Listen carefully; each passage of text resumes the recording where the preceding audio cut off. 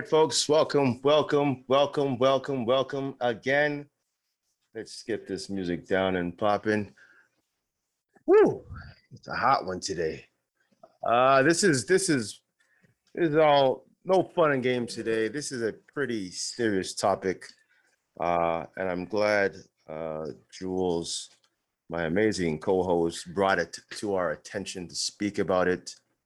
Uh, Especially with us dealing with the whole COVID issues, with the whole restrictions here and there, not being able to see family, and your mindset is just all out of whack. This is a great topic to kind of bring awareness to. Again, my name's Tunde. All right, they call me the Beast. Jules, he is also there in sunny Florida. Yes, He sir. is he has graced us and blessed us with three amazing people that are going to have the courage to talk about the topic that we have going on today, and that's uh, the the understanding, the the awareness, and the I guess the education of domestic abuse and domestic violence in a relationship, be it your own, be it parents, friends, whatever. I mean, all situations and stories are very welcome here because we want to put it out there to educate not only the people that are in this podcast, as well as people who are watching live on YouTube, live on Facebook, live on Twitch. So again, Jules, how are you doing today? I'm good. I'm awesome. First off, we want to express our thanks for everyone that can come and check us out and speak on awareness, maybe your past, maybe something that you're going through now. I think it's important that we are able to speak about certain issues. And the great part is it's so as of right now, we have 4 African American men speaking on it because we're either going to be the ones that are blamed for it or we're the ones that are supposed to be so strong that we can't talk about it. I think we should be able to talk about anything as men. So Vince, I know Vince through actual workout group. He's there in North Carolina. I haven't met Jay yet, but Jay is here in Florida. Jay was actually brought to my attention because he's a poet and he had a poet night the other night. And one of my friends, when we were talking about the whole topic, said that Jay had an amazing, he actually had an amazing reading that touched her. So she was like, all right, you know what? He's the guy you need to talk to. So that's why I reached out to Jay. Jay's here in Florida as well. Jay, I think you might need to unmute yourself. I'm unmuted. Can you hear me? Yeah. Yeah, I hear you. All right, good. But you guys are more than welcome to speak on yourself. To introduce yourself. Can y'all hear me? Yeah. Yeah. Any echo? Okay, cool. I'm Vincent. I live in North Carolina now, but I grew up in Erie, Pennsylvania, and I'm state by the lake. And so Uncle Sam brought me down here in the military back in '95, and I just stayed because of the weather and yeah, I no more snow. But this topic it hits me hard because I just lost my mom in 2019, and just all through life it was that specter of what we saw, what we've been through, and everything like that. And like I was telling my wife just a minute ago, actually, that when my mom passed on, I felt good because she was out of pain, and I did the things I was supposed to do as a son. and took care of her and things like that, made her proud. But that's one of the things I regret, if you call it a regret, is not talking to her about the things that we went through when we were little, right? And those things manifested as we became adults. Now, I can speak on me, how it manifested in me, but I'm sure it did the same thing my brother and my sister. So that's kind of my backstory. I don't want to take up too much time for everybody to introduce themselves. But. Okay, well, again, thank you for that, Vince. James, welcome to the show. Give us a little bit of a rundown about yourself, and don't mind me if I snap in the corner, because you be a poet, I'll be snapping, give you that love, I gotta give you that love. When poets come on, you got to give them that soul. Onomatopoeia. Yes. My name is Jamel. I'm from Chicago. And I moved down to Tampa for college in 2010, and I've just been all over the U.S. for my career, which is education. Currently, I am just starting my own business in education, and I'm a poet. So that's what I do now. But back in my early 20s is when I personally experienced domestic violence. I identify as gay, and I was with somebody for 6, almost 7 years, with 4 of those years being domestic violence. About 2 of those years, I was in and out of the hospital, and I stayed. So this topic is very, very, very, very touching for me, but it's one that I love to have. I'm not ashamed. I'm not embarrassed. I am willing to have that uncomfortable conversation being a Black male. And so I look forward to where this conversation is going to lead to. But I also just look forward to shedding some light to some people that domestic violence is real, and that verbal abuse is just as worse as physical abuse. It's all in there, and it's all under that domestic violence window. So I just look forward to this conversation. I think y'all do. I don't want to take no more time up. So I'll pass it to the next person. Tasha, can you hear us yet? Yeah, I can hear you. Okay. Fresh off the airport. Young lady? Look at her. Just look at that hat, just styling and profiling. I'm in the car now. Well, my name is Tasha. I'm also from Chicago, and I've been in Florida for the last 2 years. I'm a chef. I have my own catering business. I also do exotic picnics in the park and a few other things. I'm gonna say I experienced domestic violence back in, let's say, 2008, 2009. I am a survivor from it because basically I almost lost my life.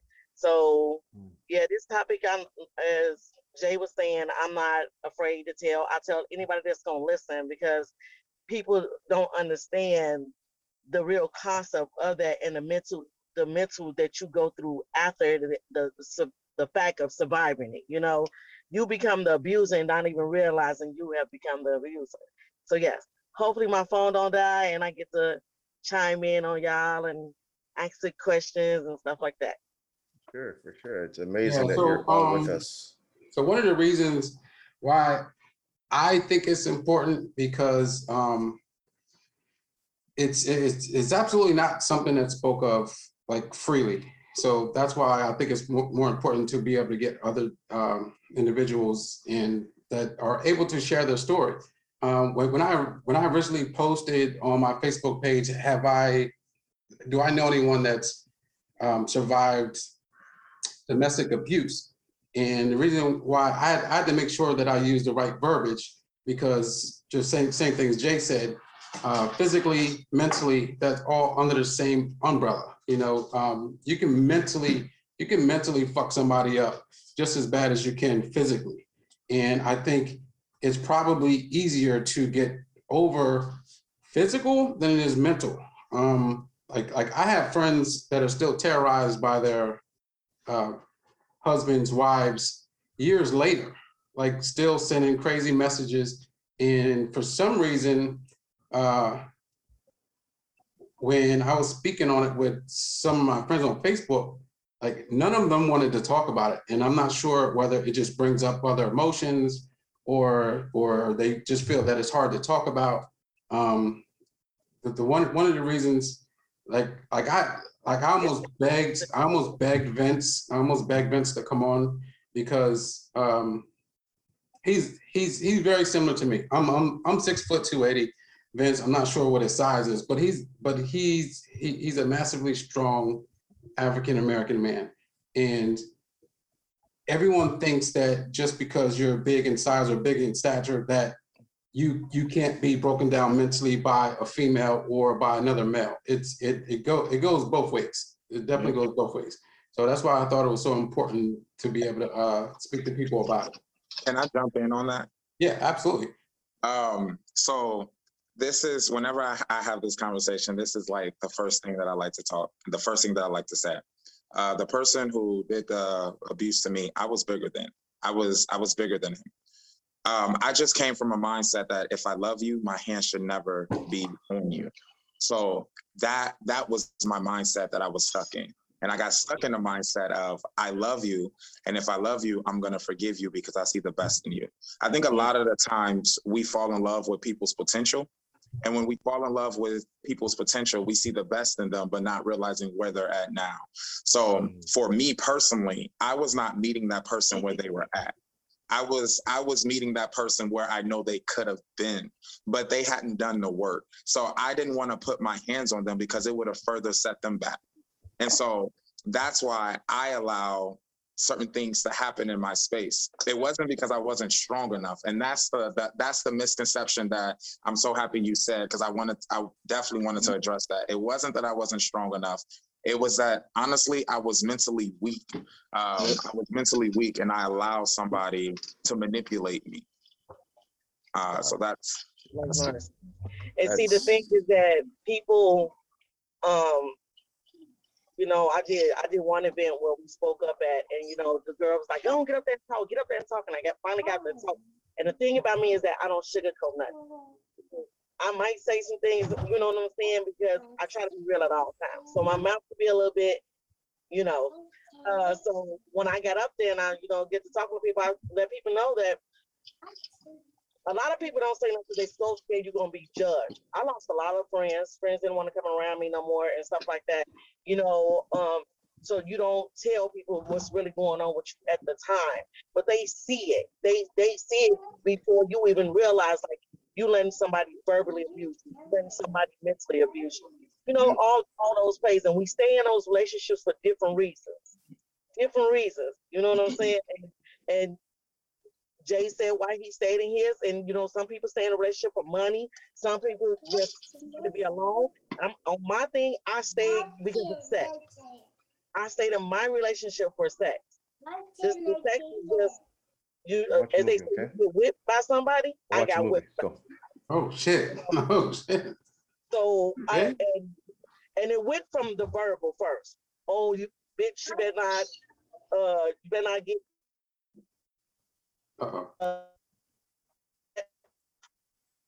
You're going through one of those dead zones. Yeah. They're all over Florida. It never bothered me. Like you could call me every name in the book, and I'ma still look in the mirror and go, "You one fine motherfucker." But when he knew he couldn't break me down, This is some good stuff right here. She's muted right now. Give us a second. Let's get her back. I want her to finish this. Yeah, Tasha, you muted yourself. Well, she's got some connection issues, I think. So I think the thing is, people always ask, why do you stay? And I assume that is for different reasons for different people. So why do people stay? So for me, from the outside, I have no idea, and I just want to learn. I have a lot of nieces. I have a lot of nephews also, and I think it's important that if there's a sign, so does it always start verbally? Well, there's always a sign, but there's signs everywhere, right? It's like a stop sign at a four-way stop, right? The sign's there, but it's how you respond to it, right? You see that sign, It's just how you respond to it, right? And so, from my point of view, I seen the signs, just didn't respond to them the correct way. I didn't address them. I just drove by them. You know what I'm saying? Say, hey, this ain't nothing. This is that ain't that bad. Just drove by it. And the reason I stayed as long as I did is because A, I felt sorry for her, and I you know, I get in that kind of why. B, it was a messed up financial time in my life, right? And then C, we're near the end, she said that she was pregnant. So with those three factors, I stuck around longer than I should have. Oh, there you go, Tasha. Okay. I have someone else that's coming in. Miss Marcita's going to be coming in shortly to chime in as well. So we'll welcome her when she gets here. Can I Yeah. jump on that? Yeah, go ahead, Jay. Yeah, go ahead, James. Because I felt like you posed a very simple question to something that is beyond complex. And so what I think I would like to reword the question, and I would like to say, what is it that somebody did not get or receive that they feel like that they are? Why don't we love ourselves enough? I think that's the question. Like what is missing? Because obviously, if you are staying in something like that, you have to look at your self-worth. This is me talking, this is me going through therapy, this is all of this. You have to look at your self-worth. What did you not get that you felt like this is what you're worth? Like, that's something that's stemming from your childhood, or maybe something that's stemming from maybe your teenage or like early 20s or something, but there was something that was missing that you did not receive, that you feel like this is what you're worth. That's one of the things. I know that we talk about like financial, I know we talk about like, there's so many other factors, but there's also ways to get out of that. You know what I'm saying? To a lot of people, financial is worth. You know what I'm saying? I mean, we're built on a society where financial is worth. So, I mean, if you don't know how to split that into myself and financials, it can happen. You know, to me, I didn't grow up with a father, my own father, right? So when the pregnancy jumped up, I was like, man, I can't leave. I can't do like my dad did. You know what I'm saying? I got to stick around. Right. You know, no matter what.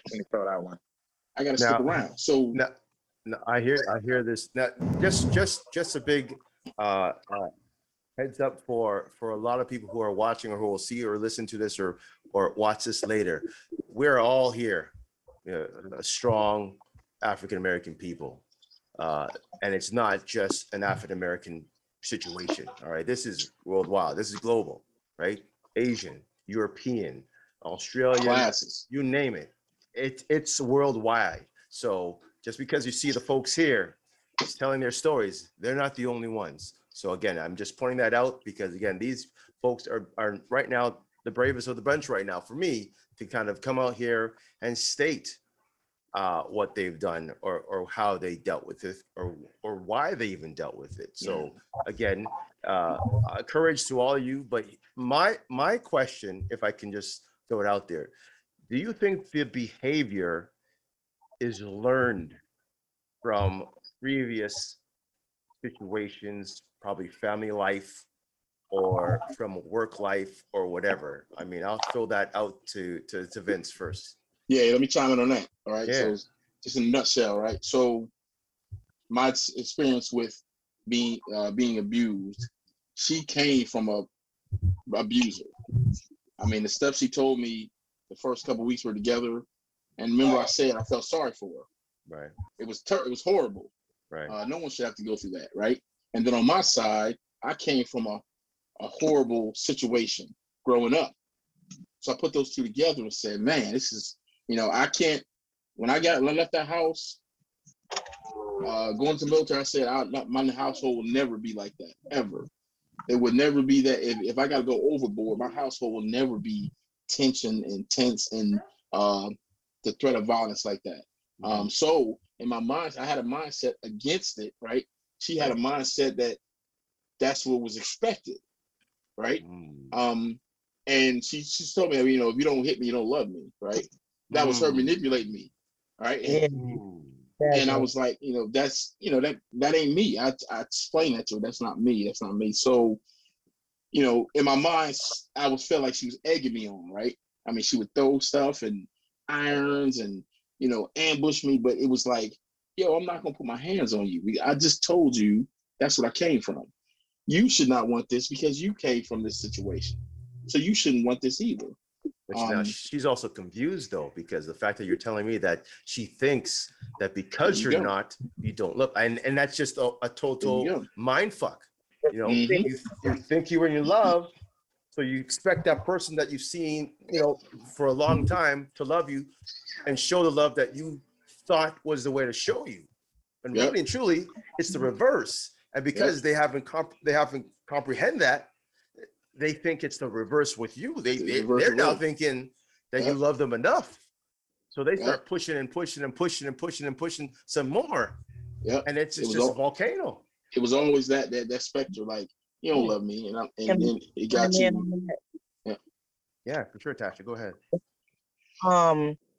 Yeah, I'm almost at my mama house, y'all. So Okay. but no, like you said, when people are used to behavior, sometimes that follows them. In his case, when his mother found out, it was like, oh, maybe he did that because he watched me get beat for 10 years. And I felt like that wasn't not an excuse, because I know some men that watch their mother or their father got abused and they wouldn't do it, just like you wouldn't touch. Yep.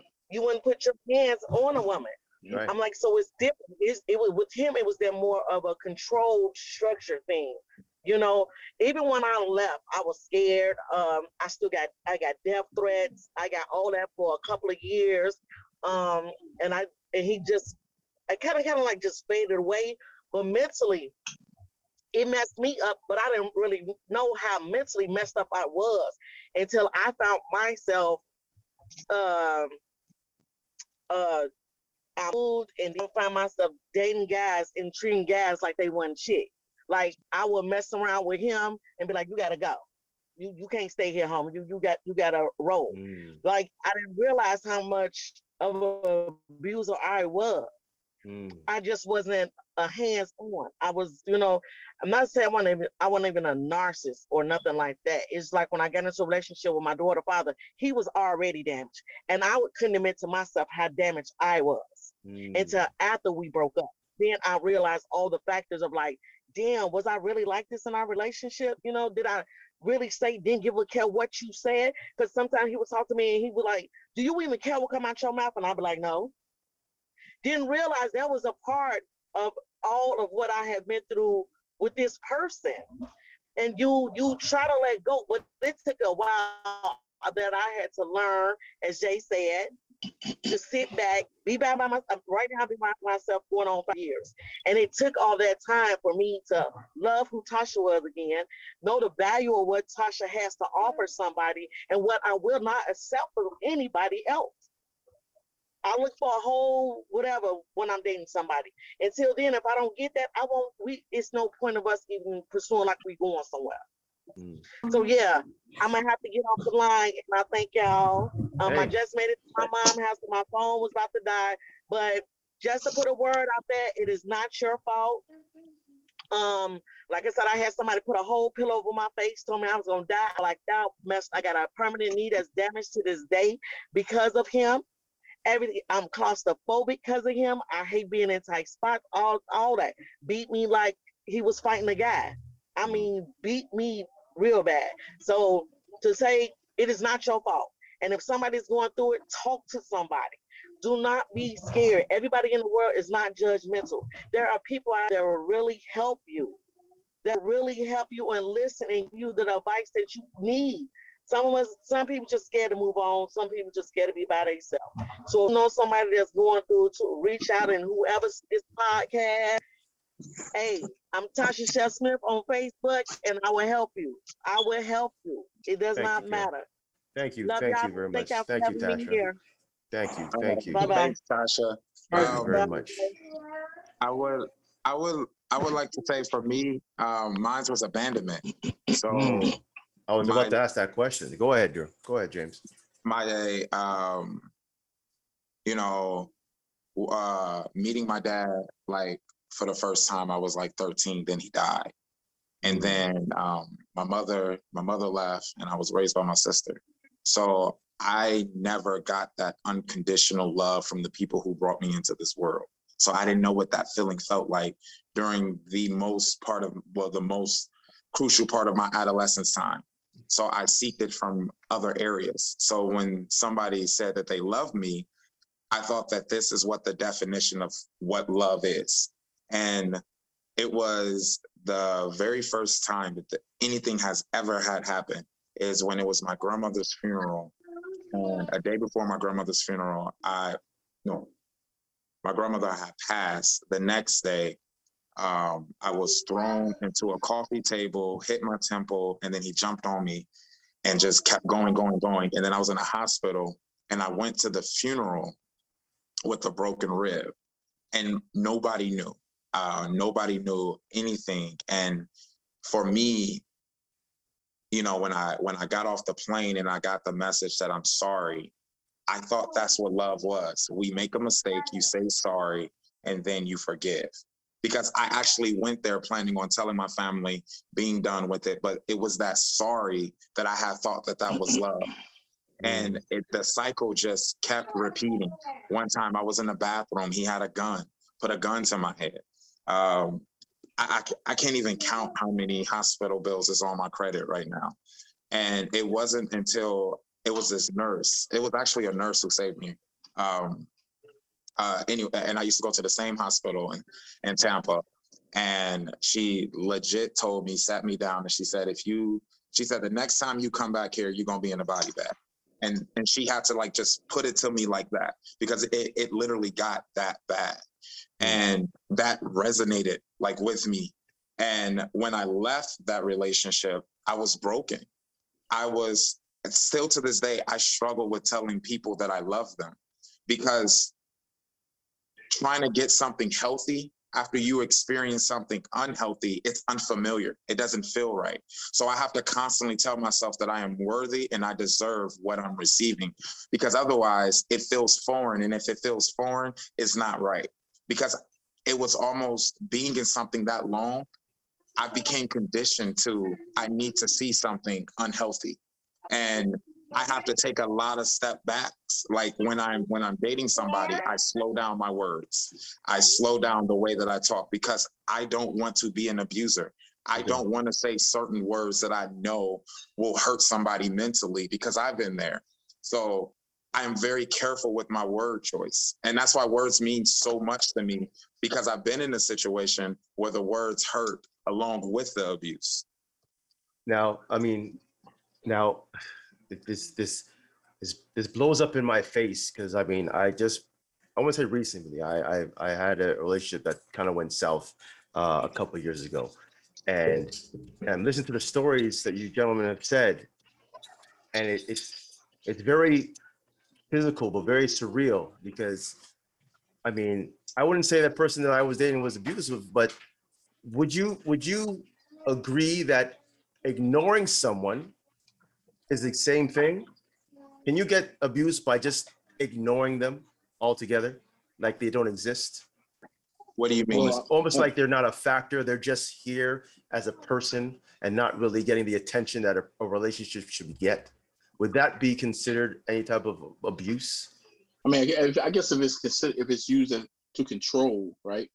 Because, like, let's just say somebody is not in that space, that mind space, and if somebody ignores them, they just walk away, right?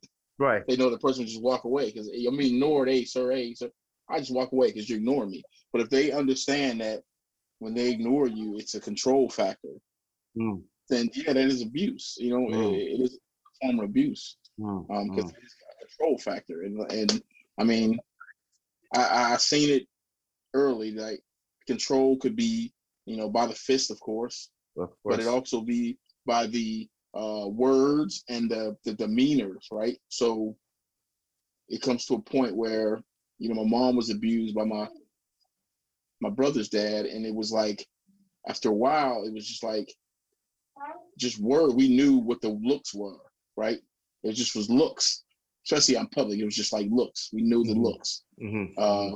We knew the demeanor of the talking. So that was a condition that it wasn't the violent part, but it was the part that was the I don't know, the nonverbal part that was the abuse. You know what I'm saying? Like he was like, damn, you know, we get home, it's about to be on and popping, you know? And it's like, you know this. Just from something you've seen while y'all are out, and maybe no one else sees that, but you know it. You know the trigger. It's you know the trigger, so it's in you. You see it, and that's, you know, that's what, like I said, what's one of them things that it follows you. If you've been like that, I would think, because it follows me, and I'm a carefree person, but it's followed me through life. You know what I'm saying? Just shows. It helped me out when I was in the military to be able to read people so deeply, because I had to read that dude. You know what I'm saying? And it's crazy that the side note. You know, he Christmas of '84, a drunk driver hit our family. We were delivering gifts, and we were all in the car, and the drunk driver smashed us. We were in like a Toyota Celica, and the drunk driver, he was in a pickup truck with a sled, snowplow in the front of it. Oh wow! And so so I mean, it's like, you know, it's seared in my mind, that just you know, that impact. And I remember Philip Bailey and Phil Collins was playing on the radio, Easy Lover, right? And we sat in that ditch because it was snowing outside. We sat in that ditch for about, it seemed like hours, but they said it was only like 40 minutes. We sat in that ditch that we had been thrown into, right? And so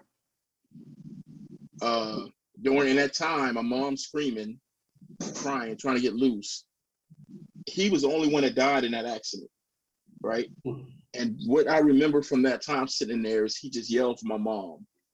And that resonated through my life. Like, he could treat somebody so bad and yell for her help at the end. You know what I'm saying? And that's why I don't hold any anger for him, because that it ended like that, you know?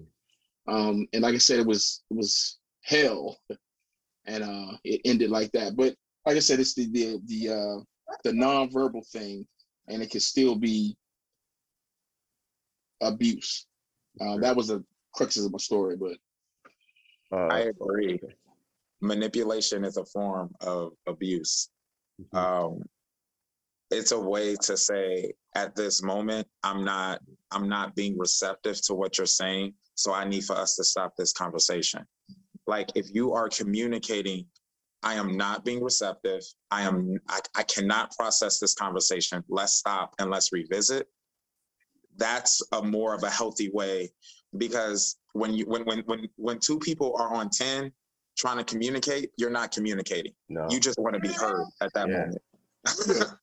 So it's just a moment of stepping back and giving each other that space to calm down, and then revisiting the conversation with level-minded.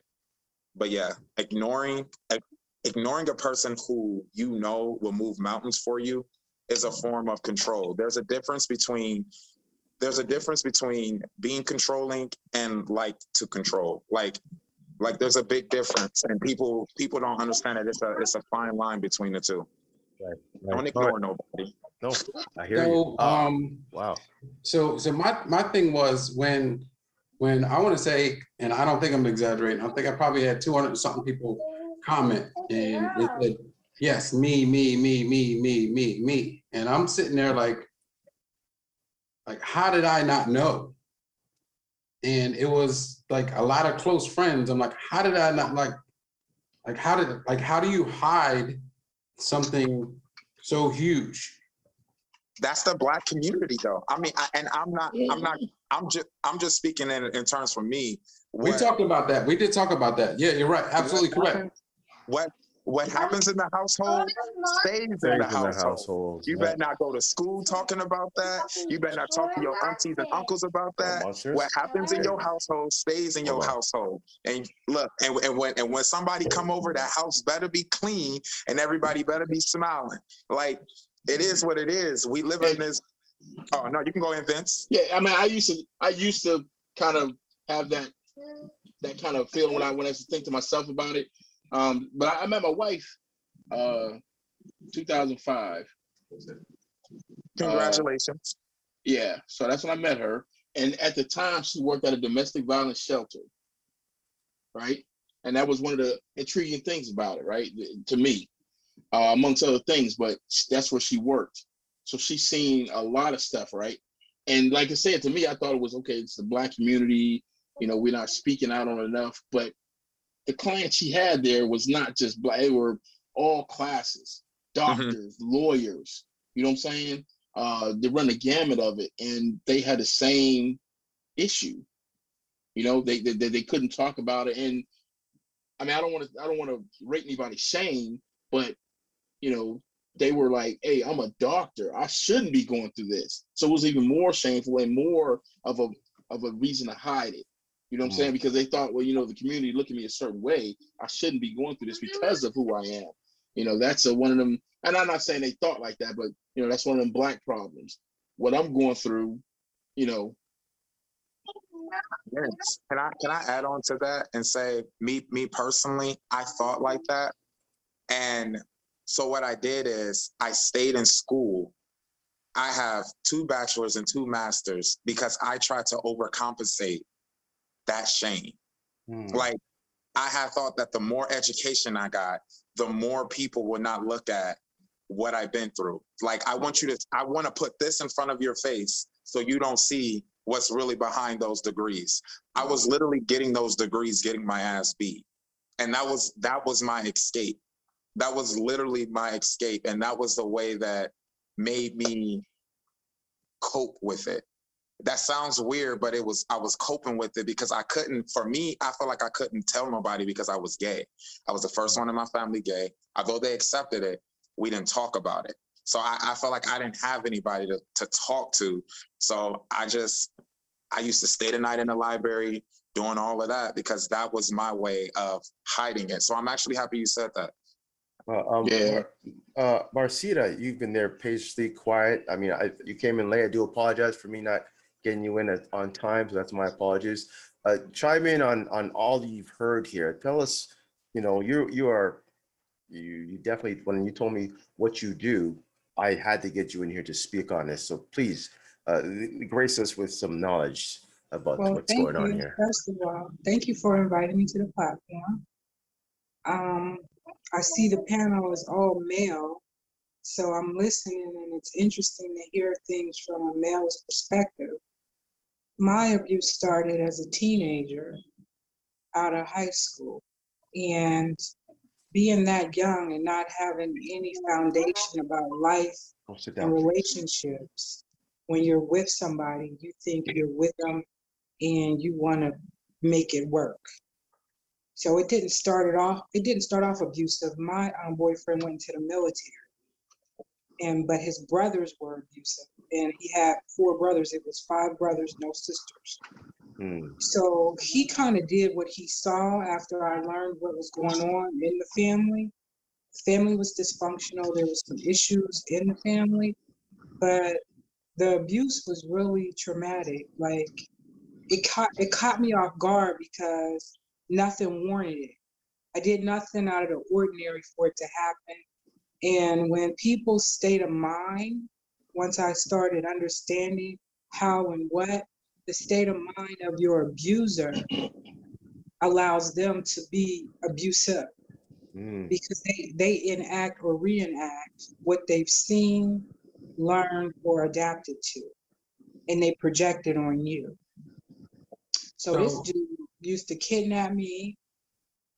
One time I remember going over to just visit, and I took a friend who wanted to meet one of his brothers. He ran out of the house, snatched me out of the car, and put a gun in my head. Caught off guard, blindsided. his brother ran out of the house, tackled him, and took the gun out of his hand and was asking, was he crazy? Had he lost his mind?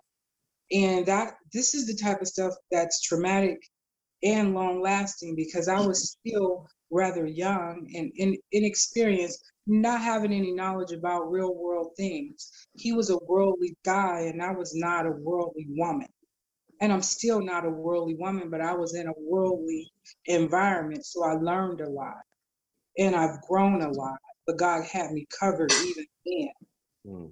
And then once the relationship ended, because he was really horrible, the Lord revealed to me everything he had done to me, every cheating, every incident.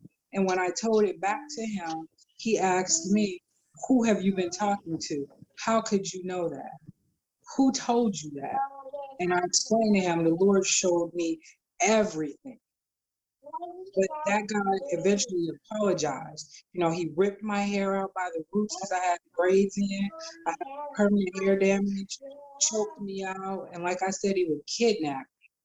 Just by driving by, I would be walking down the street. He would grab me, throw me in a car, and lock me in the house with him and his brother for days. And I would just be prayerful. And, you know, he would eventually let me go. But it was a lot of prayer and a lot of, you know, submitting unto what you don't know helps you even in your foolishness. So I understand the abuse, but the behavior needs to be justified too. When everything was done and said and we were ultimately finished, because I ended up having to press charges on him. He punched me in my eye and really messed my face up. And I was so ugly to where every time I looked in the mirror, I would cry, because how could you make somebody you say you love look so bad? You don't do this to something you love. And it was just really, it was an experience. I grew from it, but like I said, when we broke up and everything was done and said, he looked me in my face, and these are the words that came out of his mouth that I grew from also. I didn't do any more to you than you allowed me to do. You allowed. Whoa. Wait a minute, Whoa. so part of the, Mm. well, it seems like the main part of the abuse is control. It was. So that's where he's still controlling you by telling you, I only did what you let me do. But the growth in that for me was, he was right. He did not do any more than I allowed him to do. Even though it didn't get to the place where we didn't kill each other. And I promise you, I wanted to kill him. I mean, I literally cried one day in my car, prayerfully, and was like, I'm going to kill him. And the Lord spoke to me and said, don't do it. Because if you do it, you die too. You haven't done anything. You haven't seen anything. And these were the words. It was an angel, the Lord, I don't. Oh, you're muted there. Hold on. Let's try to get you back out here. And I received every day that. I grew from that. And it helped me understand better to boundaries in relationships, especially with men. Because from that point on, and I was 23 when I was done with that relationship, not another man could ever put their hands on me again. And I'm a daughter of a Grandmaster Sensei. So I could have easily told my dad and got that handled. But because I loved him and I didn't want to see any harm come to him, I just kind of dealt with it. I walked away and I suffered silently until I had enough. And once I had enough, that was it. And once I had enough, he knew he was done, because he saw the rage in the vengeance in me. And my thing with him was, I didn't want him dead. Once everything was done and said, my thing to him was, God damn his soul to hell. And that was my words to him. And after years went by, he came back and he told me he felt like he'd been in hell for 40 years, like Moses walking in the wilderness. And he also got his teeth punched out of his mouth, and he got in a real bad fight after he punched me in my eye. And I said, yeah, God don't like ugly. You reap what you sow. because he was still young when that happened. But what goes around comes around, and think it not that people got away with what they've done to you. They may not never come back and say, you may not see what they go through, but trust and believe they get that back. So, one of my friends that commented that I had to have a conversation about, so I didn't know, so why did you not tell me? And she said, because I know how you would react. My question is, how do you help? Does it help have to start internal, or is it? You talking about your female friend, the one who is a youth? She sounds like she's accustomed to the abuse. Yeah, she was in the past. Correct. So she, first and foremost, she needs help. She needs to seek professional help. Now, granted, I didn't have to because I sought the Lord, and I do have a praying family. They interceded, because ultimately what had happened, and like my mom said to me, either you gonna have to leave or he gonna have to leave. Somebody gonna have to leave, because the city I live in is small. This dude used to threaten to burn my mom's house down and kill us all.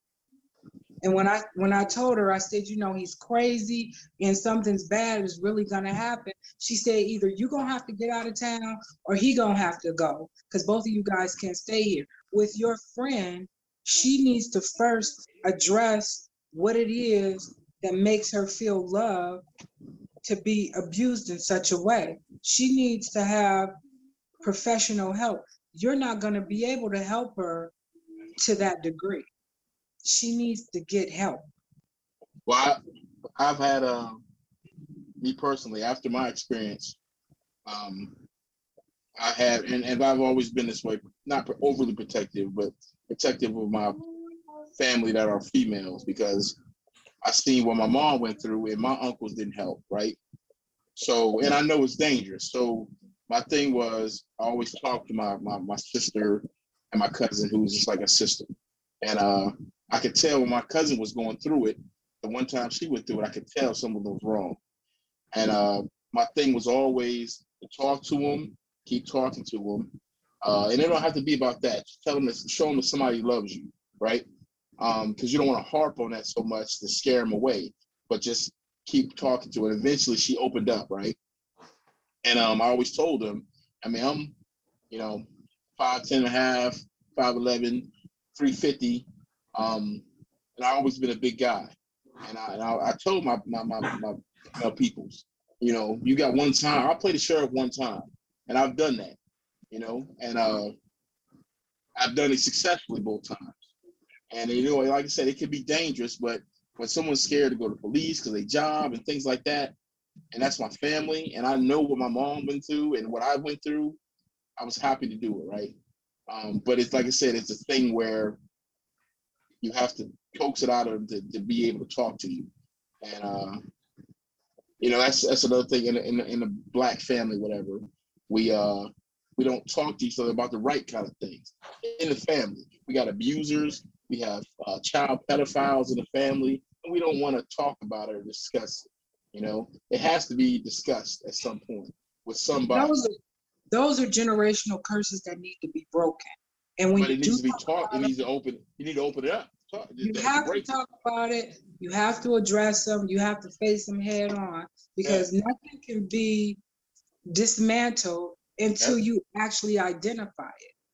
So my family, I chose after my grandmother passed. I said, I'm gonna be the one to bring this to light. If I see it happening, I'm gonna bring it to light.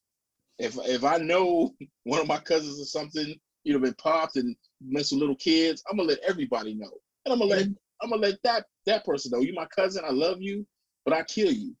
You mess with the kids, I'm a family. Can I jump in on that? Yeah. Jay, I was gonna ask you because you look like you was about to say something. Yeah. Okay. So Jules, when you had said that your friend said that she didn't tell you because she know what you would do, I just want to hit you from this standpoint. If somebody is staying in a situation where they're being like domestically abused, and if they're staying, they feel like they love that person.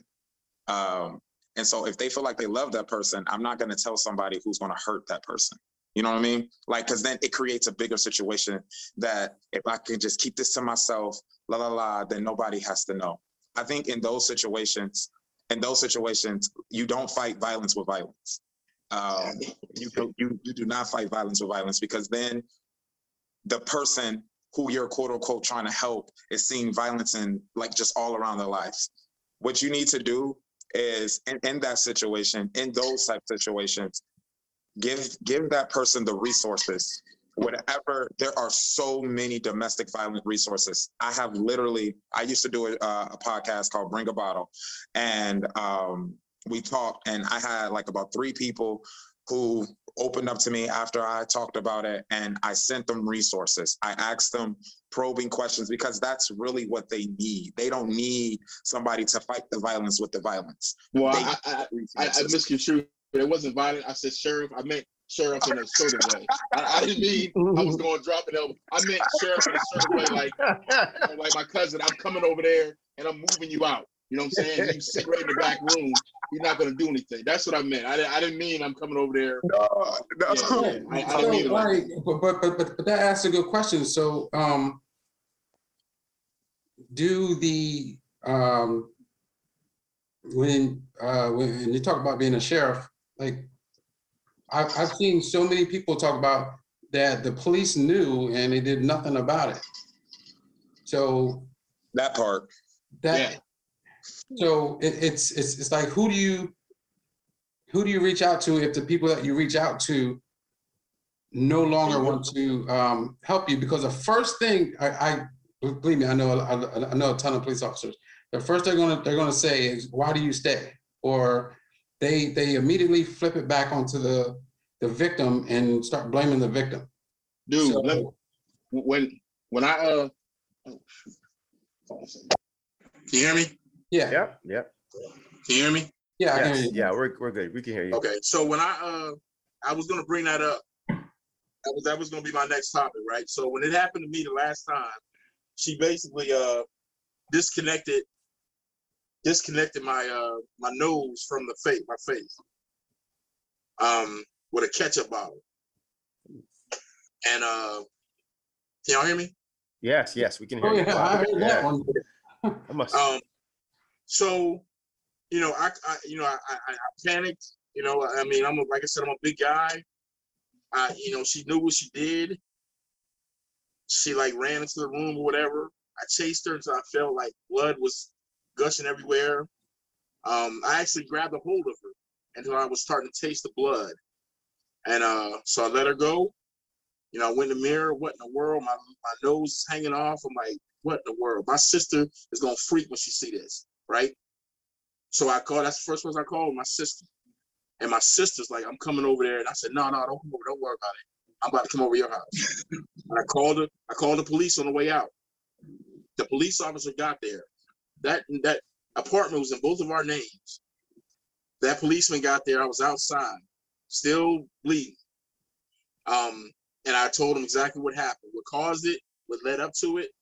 And the first thing he asked me was, what did you do? That's what he asked. Now, I don't know if he meant it in, like, what did you do to cause it or whatever, but it just felt weird, right? So then he went up and talked to her, right? I don't know what story she gave him, but my story was evident. Her story was whatever. He come back down. He said, well, are you going to go to your sister's house? I said, yeah, I'm pressing charges. He said, well, you can go to the magistrate on Monday and press charges. I was like, okay, so you're not going to take her? Yeah. Said, no, we're not going to take her today. And he told her to change the locks. He told her to change the locks on an apartment that were both of ours. And like I said, it was so nonchalant how he treated the situation. With obviously, like I said, I guess he could have in his mind, okay, maybe she fought him off or whatever, but he's hearing my story. I'm standing outside. I'll let him, I walk back in the house with him to get the rest of my stuff. And he's still like, I think it's like a Friday, right? So I'm like, so that's it. He's like, yeah, if you want to file charges, you can go down to the magistrate on Monday and file the charges. I said, oh, well, thanks, really, thanks for nothing. And I went to my sisters, and a couple of people told me later on that that wasn't the way it was supposed to be handled from a police perspective, right? And I mean, I'm not a police officer, I don't know, but it just didn't feel right. And it felt to me like, had the roles been reversed, right? And he got there and I was in the house and she was outside with a bloody nose with the meat hanging off, that I would have probably went to jail. That's what I'm thinking. That's what I thought. That's what I still think to this day. And I think that right there may deter men in general, or black men, but men in general, from seeking help, because no one's gonna believe them. I mean, that was my first thought. So when me and you were going back and forth, and you're like, I don't know whether I need to speak to my wife, and, all that, and that's the first thing I think of, is like, first, who are they going to believe? And even in our own community, no one's going to believe you. Yeah. But I mean, that's it's dangerous, because she could have killed me. To be honest, I mean, if somebody's not watching that, I mean, that could have been a knife that she slung instead of a big ketchup bottle, right? And then what would the story have been? Oh, he should have he should have said something earlier. He should have called the cops. He should have done this. And like I said, vice versa. I know you don't, it's no violence for violence, but if I hadn't let her go because I was feeling that blood in my mouth or whatever, and I had, maybe put my hands on her, who would the police would have believed once they got there for that? You would have been gone in a heartbeat. Yeah. You know what I'm saying? You would have been gone in a heartbeat. Yeah, and that's the thing. I struggle with it because I'm like, that's not right. I know it's not right. But it's kind of mute to complain at times, right? You don't want to be that complaining, oh, he's just a whining black dude all the time. So we keep it to ourselves, right? I told the story to a few. I mean, my friends know. But outside of that, not a lot of people know, because it's like they look at me like, come on, bro. Yeah. Yeah. And you know what I'm saying? That right there, like, it kind of invalidates the whole conversation for me. Like, okay, I probably don't need to tell you about it then, man. I mean, Superman has his kryptonite or whatever, but like I said, that's from my perspective of how I experienced it. Like I said, and that was the crescendo, I guess, when that happened. Right. But it was things that led up to that I should have known. It was red flags and things she did and how she did it, that I should have said, nah, you know what, I probably need to leave this family alone. Yeah. But you know what I'm saying, for those 3 or 4 reasons I didn't, and I gained a lesson from it. And that's what I look at it as you're a survivor, you have a lesson, right? I'm a survivor from cancer. I went through cancer. It's a lesson in that. Go get checked. Go get your body checked. Go to the doctors. I used to jump out of planes. It's a lesson of that. Don't be scared of nothing. Overcome your fears. And going through that, it's a lesson. The questions to ask. What are you actually looking for when you find it, when you meet someone? Like I said. What? Like I said, meeting my wife, it was a situation where she had already worked around people like that, and we could talk and understand and kind of vibe on that aspect of it. Jay, I know you got to go. I just want to thank you from our podcast, Tuesday Night Podcast. Where is your like, if you want to plug your next show, or like, when's your next reading? Oh, my next poetry show. I don't know when I'm going to do another one. It's just a random pop-up. That one was very successful. So we'll see. People are Draw, asking me. okay? Put it on the floor and draw real quick. Oh, you wanted me to read the poem? Yeah, absolutely. Oh, Please. You have it? Are you ready? oh, Jesus. Oh, man. Come on now. You know he's You know, you know it's coming. You know it's coming. You know it's coming. Come on. Give us this good stuff, Oh, girl. I wasn't Give us the good expecting stuff. that. Okay.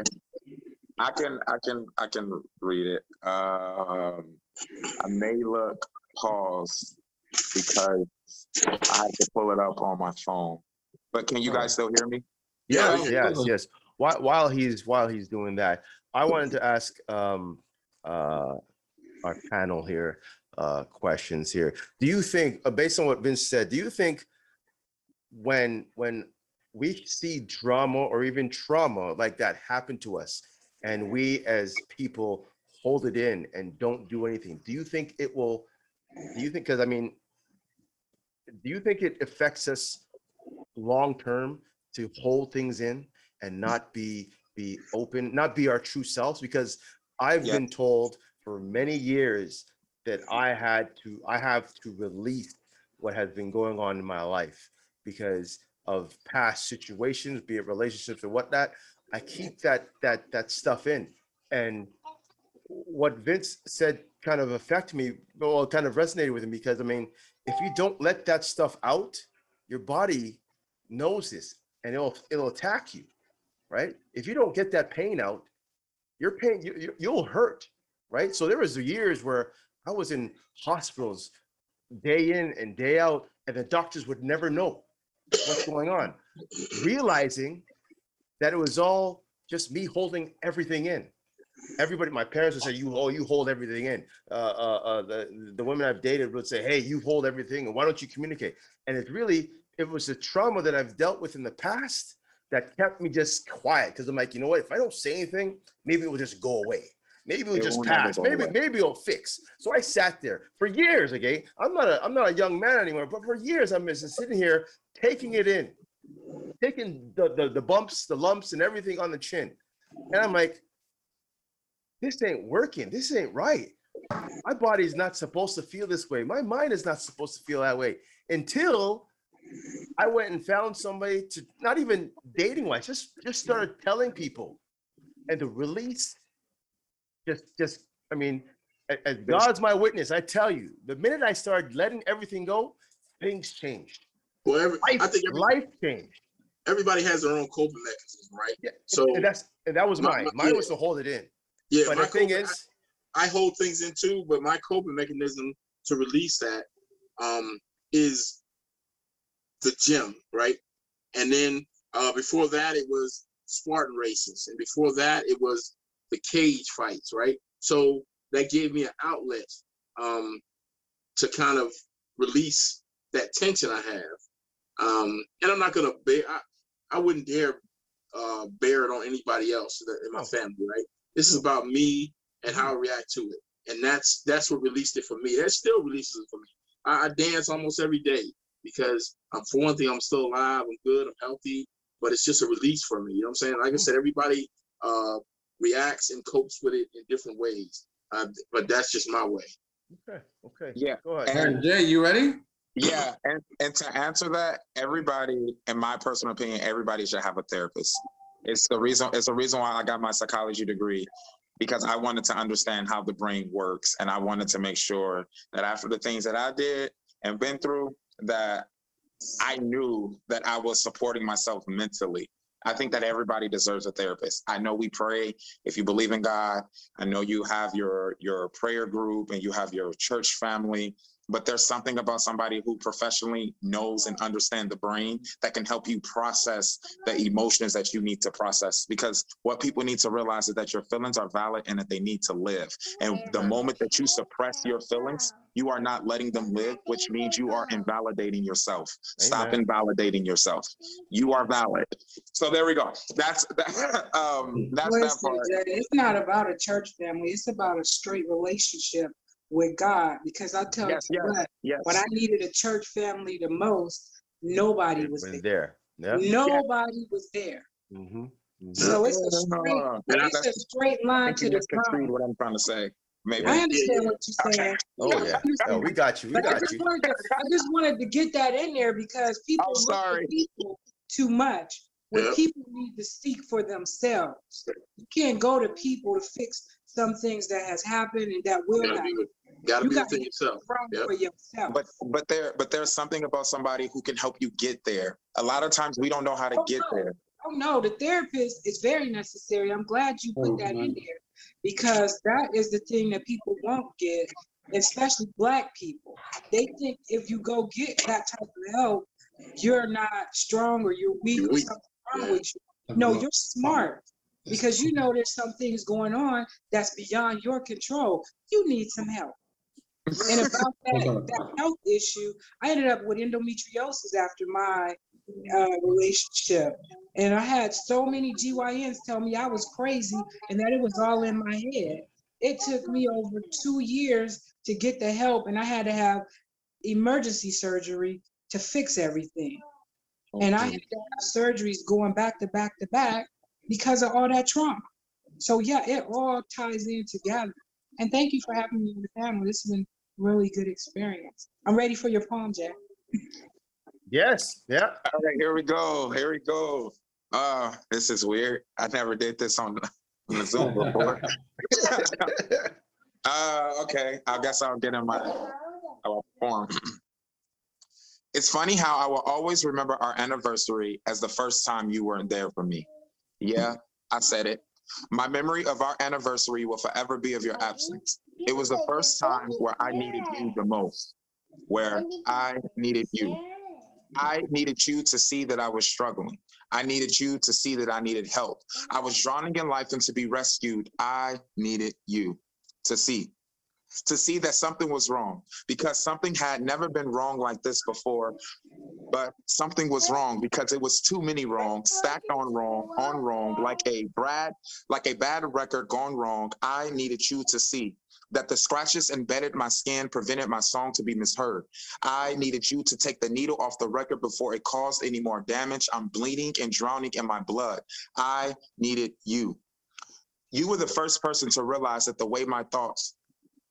you were the first person to realize the way my thoughts literally consumed me. They came too fast to articulate, too fast to slow down, which is why my overthinking is so dangerous. It's almost fatal. And when I can't slow them down, it's like not being able to slow down a speeding car in the rain. And the moment you want to brake, you can't. You can't slow it down. You are about to crash. I am about to crash. I am crashing. And I needed you to deploy like an airbag to brace me for the crash. I needed you to see me, to see that once again I was broken. And at the beginning, it wasn't your fault. It had nothing to do with you. But I was broken, shattered like a window when a bullet is shot through. I was broken, like fine china dropped onto the wall, broken, like a porcelain figure dropped by life. I was broken. And I just needed you to be like the story with all the king's horsemen and king's men. I needed you to put me back together again. But instead, you pushed me off the wall. Help, I've fallen and this time I can't get up. Stuck on the ground with no one around, I fell victim to your hands. The hands that once held my heart with such care has now struck my face with such conviction. I am broken into pieces. And each time you say you're sorry, you put a Band-Aid over my heart just to rip it off once more again. 911, what's your emergency? Help. Please send someone to 814 Lake Haven Square, apartment 102, Brandon, Florida, 33511. He has a gun and he's trying to kill me. I'm in the bathroom. Please send someone. Where is he now? Who is he? Just tell my mother that I love her and I want to see her again. All has ended. After 10 visits to the hospital, I'm taking my broken pieces and I'm putting them back together again, filling my cracks with hope. I mean with love. No, I really mean with gold, to put me back together better than new, illuminating the scars that make me who I am, to give beauty to my brokenness. I needed you to break me down to my bones. In your absence, I've learned that I needed something bigger than you. I needed the heat that I saw in you. I needed me. I needed the master plotter to take his unfinished work and to nail life and purpose back into my life. I needed God to take my heart back, to put me back together again, spin me, mold me, shape me, throw me into the fire. Whatever he needs me whatever he needs me to do to put me back together. So I'm sorry. I'm sorry that my lust for you became so much that you became God himself. Black and purple with a deformed face, I still wanted you because I saw the best in you. Now, 4 years, 7 months, and 8 days later, my skin is covered with black and purple to remind me that I'm healing. I stand with millions of people in the waves of purple to show that we are no longer a victim. I am a survivor. It's funny how I will always remember our anniversary as the first time you weren't there for me. And thank you for not being there for me. There you go. That was good. Gotta give that. Oh, Gotta give great. those snaps. Sound like that. Oh, snap, snap. Move it. Nice, man. Ooh, Thank that's you, beautiful. guys. That was deep, man. That was beautiful stuff. That is beautiful stuff. You You got guys, you got her over here crying. You got her over here crying. Hi. That was so beautiful. It That was. was Thank you. solid, man. That was solid. Yeah. I am so blessed that we, again, every week we just meet new people, just great experiences with this whole show. And I thank you all from the bottom of my heart. I mean, I need to get out to the States and just meet all these people, just one by one. I guess I gotta get my shots or something, but we're not gonna talk about that. Anybody? We're not gonna go there. But hey, like I said, from Tasha, Vince, James, Marcia, I mean, you guys have opened my eyes. I mean, like Jewel said, he had a ton of people comment, and I too had a lot of comments. Not as much probably, but it was the shock value that these people that I've known for years have gone through this, and I'm like, oh my goodness, where was I, and what could I have done? So now that I have been educated, and that I know it's just universal, and it's a problem that we need all to fix. I thank you for giving me the education to know what I need to do or how I need to do and where I need to do it. I mean, like you said, some people don't know where to reach out to find help, right? Like James says, everybody needs that psychologist. Everybody needs that help, that professional help. Some people need that connection to God. Let them sit down in prayer. Let them pray it through. Like some people might just need to go to the gym and work it out, right? There's so much ways to get your mind clear. And once you're clear, you should be able to make the right decision for yourself, for your family, for your health, like everything. So again, I thank you all. I mean, Jules, I'm blessed that you're bringing all these people that I can talk to and meet and just get to know. It's amazing. So I thank you, Jules, as well for all this. Thank you all. Thank you all for coming. Everything is eye-opening. Like I said, I feel like I learned something new every single week, and this is just another week that I learned certain verbiages. I learned how to help people get help instead of just take everything into your own hands. So I greatly appreciate it. You guys have a great night, and we will Yes. definitely keep in touch. Yes, thank you, folks. You guys have a great night. Peace and love, everyone. Tune in until next time when we do another show with the man Jules, the boy, the beast. Peace and love, everyone. I guess we'll talk to you again soon. Bye-bye. Yaga.